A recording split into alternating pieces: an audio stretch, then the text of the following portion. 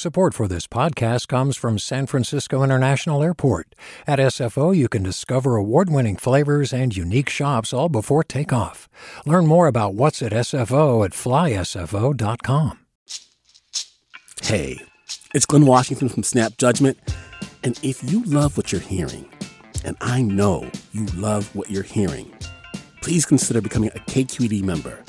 Get special access to cool events, behind-the-scenes footage, and so much more. Plus, you'll sleep better at night knowing you did your part for the community you depend upon. It's in you. Please be in it. Visit donate.kqed.org/podcasts to sign up now. That's podcast with an S. Thanks. From KQED. Statues are coming down in cities all over the country. And in San Francisco, we're having a statue debate of our own. Except it's not about whether to tear one down, but whether to put one up. This week, the San Francisco Arts Commission will restart a process of finding an artist to create a monument of poet Maya Angelou. That's after concern that the originally selected piece was not a traditional statue. Today, the debate around how to honor women in public spaces in the era of toppling statues. I'm Erica Cruz Guevara. Welcome to the Bay.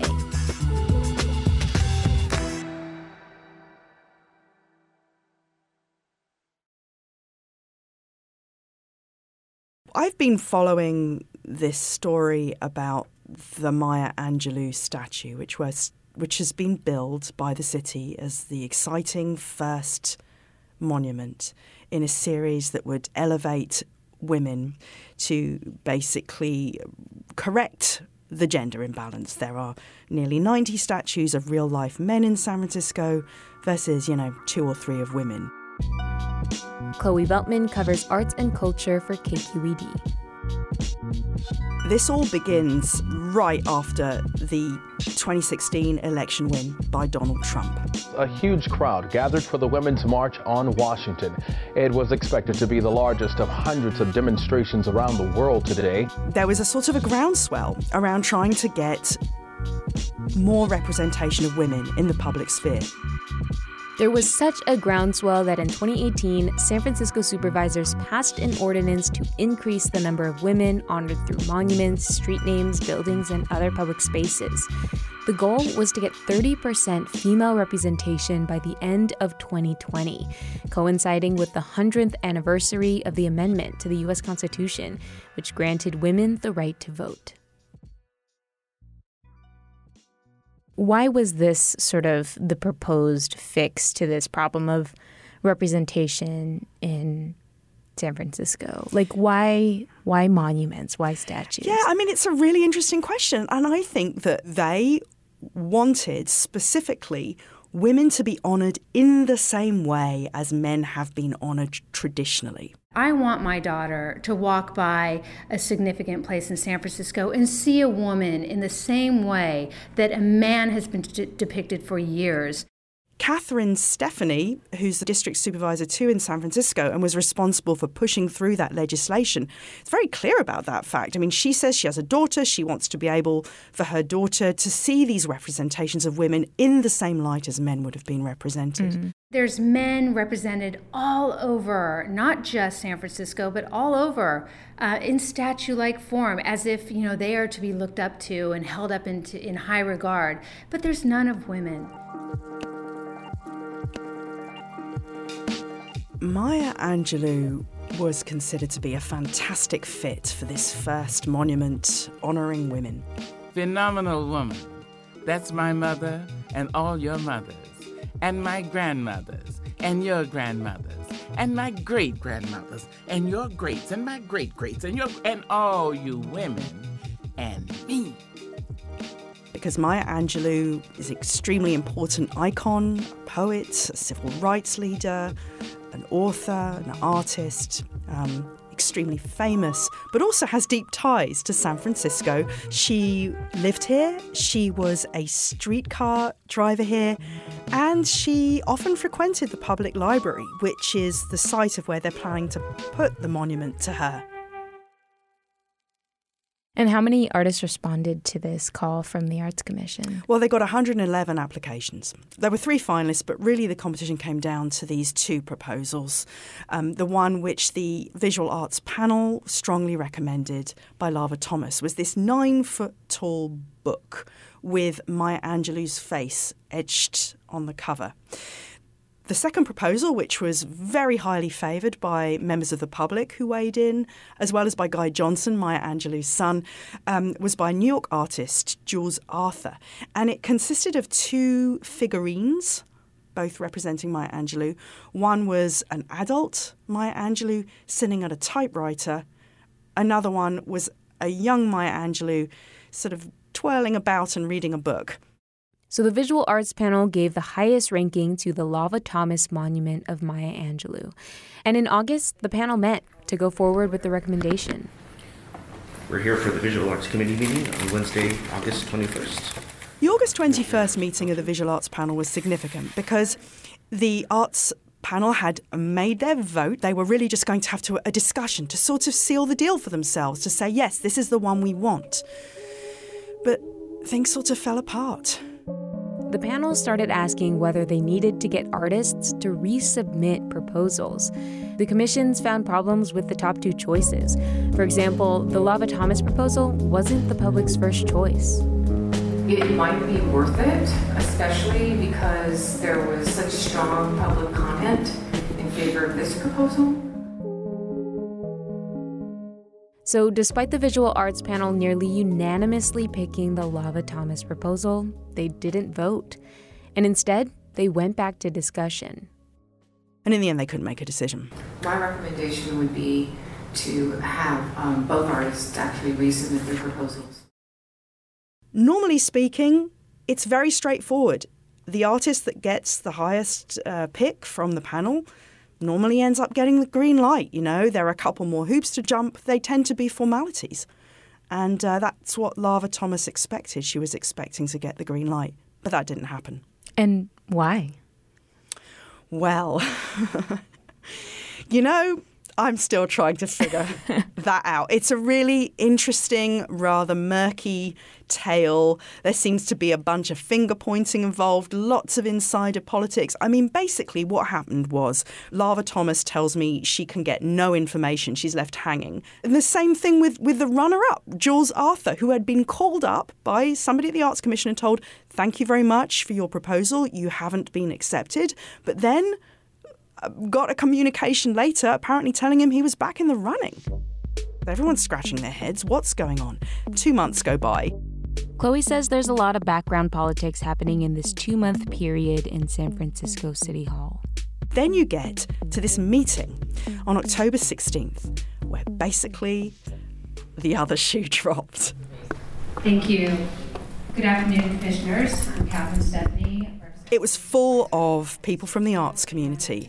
I have never seen a glummer-looking room full of arts professionals in my entire life. What happened at the beginning of this meeting was that Catherine Stepney, District 2 Supervisor, who had pushed the legislation enabling these statues through, shows up and basically tells the Arts Commission, you've got to stop your process. I'm ordering you to start this over. I feel like the only fair way to move forward here is to give all the artists a chance to meet the legislative intent by issuing a new RFP with clear criteria that adheres to the legislative intent.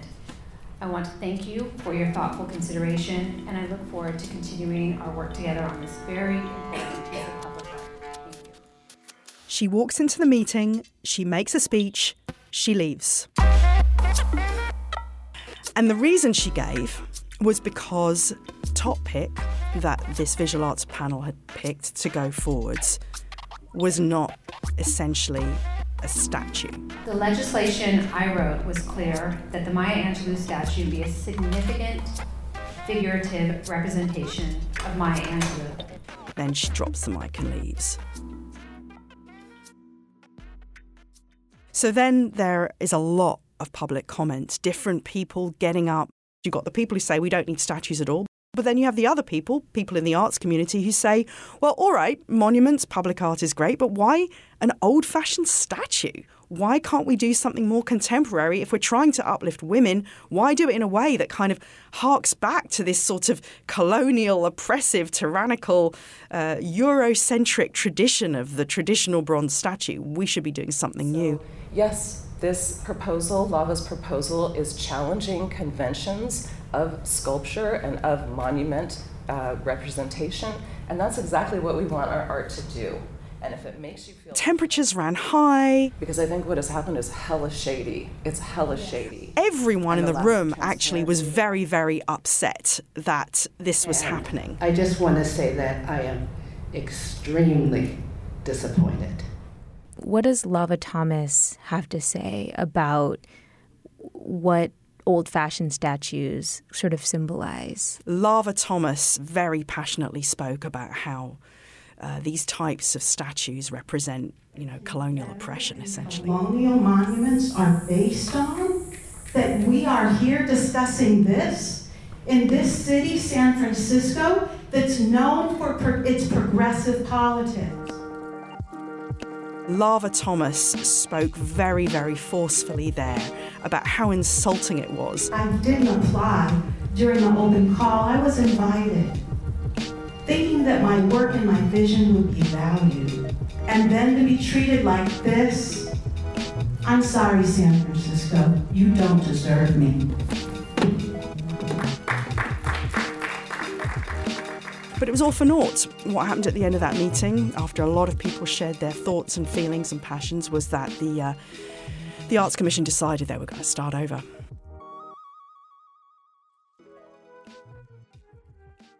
You essentially have, it seems, a sort of a rift between people in the arts world who understand figurative representation differently to perhaps people from the lay world who think of a figurative representation really as a traditional statue.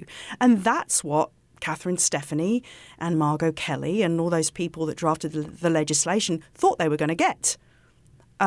But for people in the arts world, this idea of a traditional statue is so old-fashioned and so representative of the old world order, the colonial order, the order that San Francisco is trying as a city, I suppose, to change. So it seemed terribly, I suppose, ironic to the arts community that the sponsors of this project would want to use such an old-fashioned colonial tool to basically do this forward-thinking, progressive thing.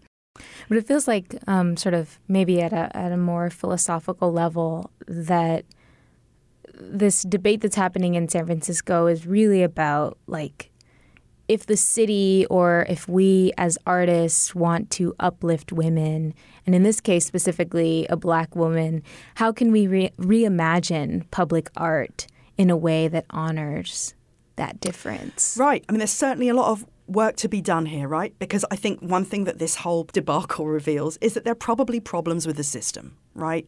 Maybe at this point we need to really examine, is a panel of experts with some kind of public input on paper that they can either choose to accept or ignore, is that the best way to go forward at this point? Maybe the system needs to be revised. Then there are questions too about how well educated is the public in terms of thinking about art.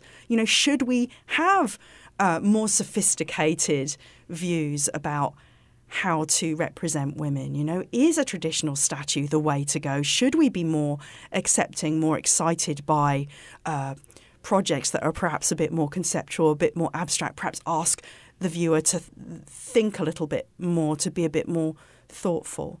So there are those questions too. And then, of course, the larger issue of, why even bother with statues at all, right? Mm-hmm. Is it helpful? Should we be spending this $400,000 on something else? Chloe says this story is not just about how women should be represented in public art, but also the public process, how we determine what art gets put in public spaces and who gets to decide. Chloe Veltman covers arts and culture for KQED. If you liked today's episode, share it with a friend. Word of mouth is one of the best ways to help people find our show. This episode was produced by Devin Karayama and me. I'm Erica Cruz Guevara. We'll see you Wednesday. Hi, I'm I'm Sasha Coca, host of the California Report magazine. Every week, we bring you stories about what connects us in the giant, diverse Golden State. Because what happens in California changes the world. I love this place. We were once seen as like the place to be, California. The land of milk and honey. That's where you go to Sunshine State, but we just have challenges right now. KQED's California Report magazine. New episodes drop every Friday, wherever you get your podcasts.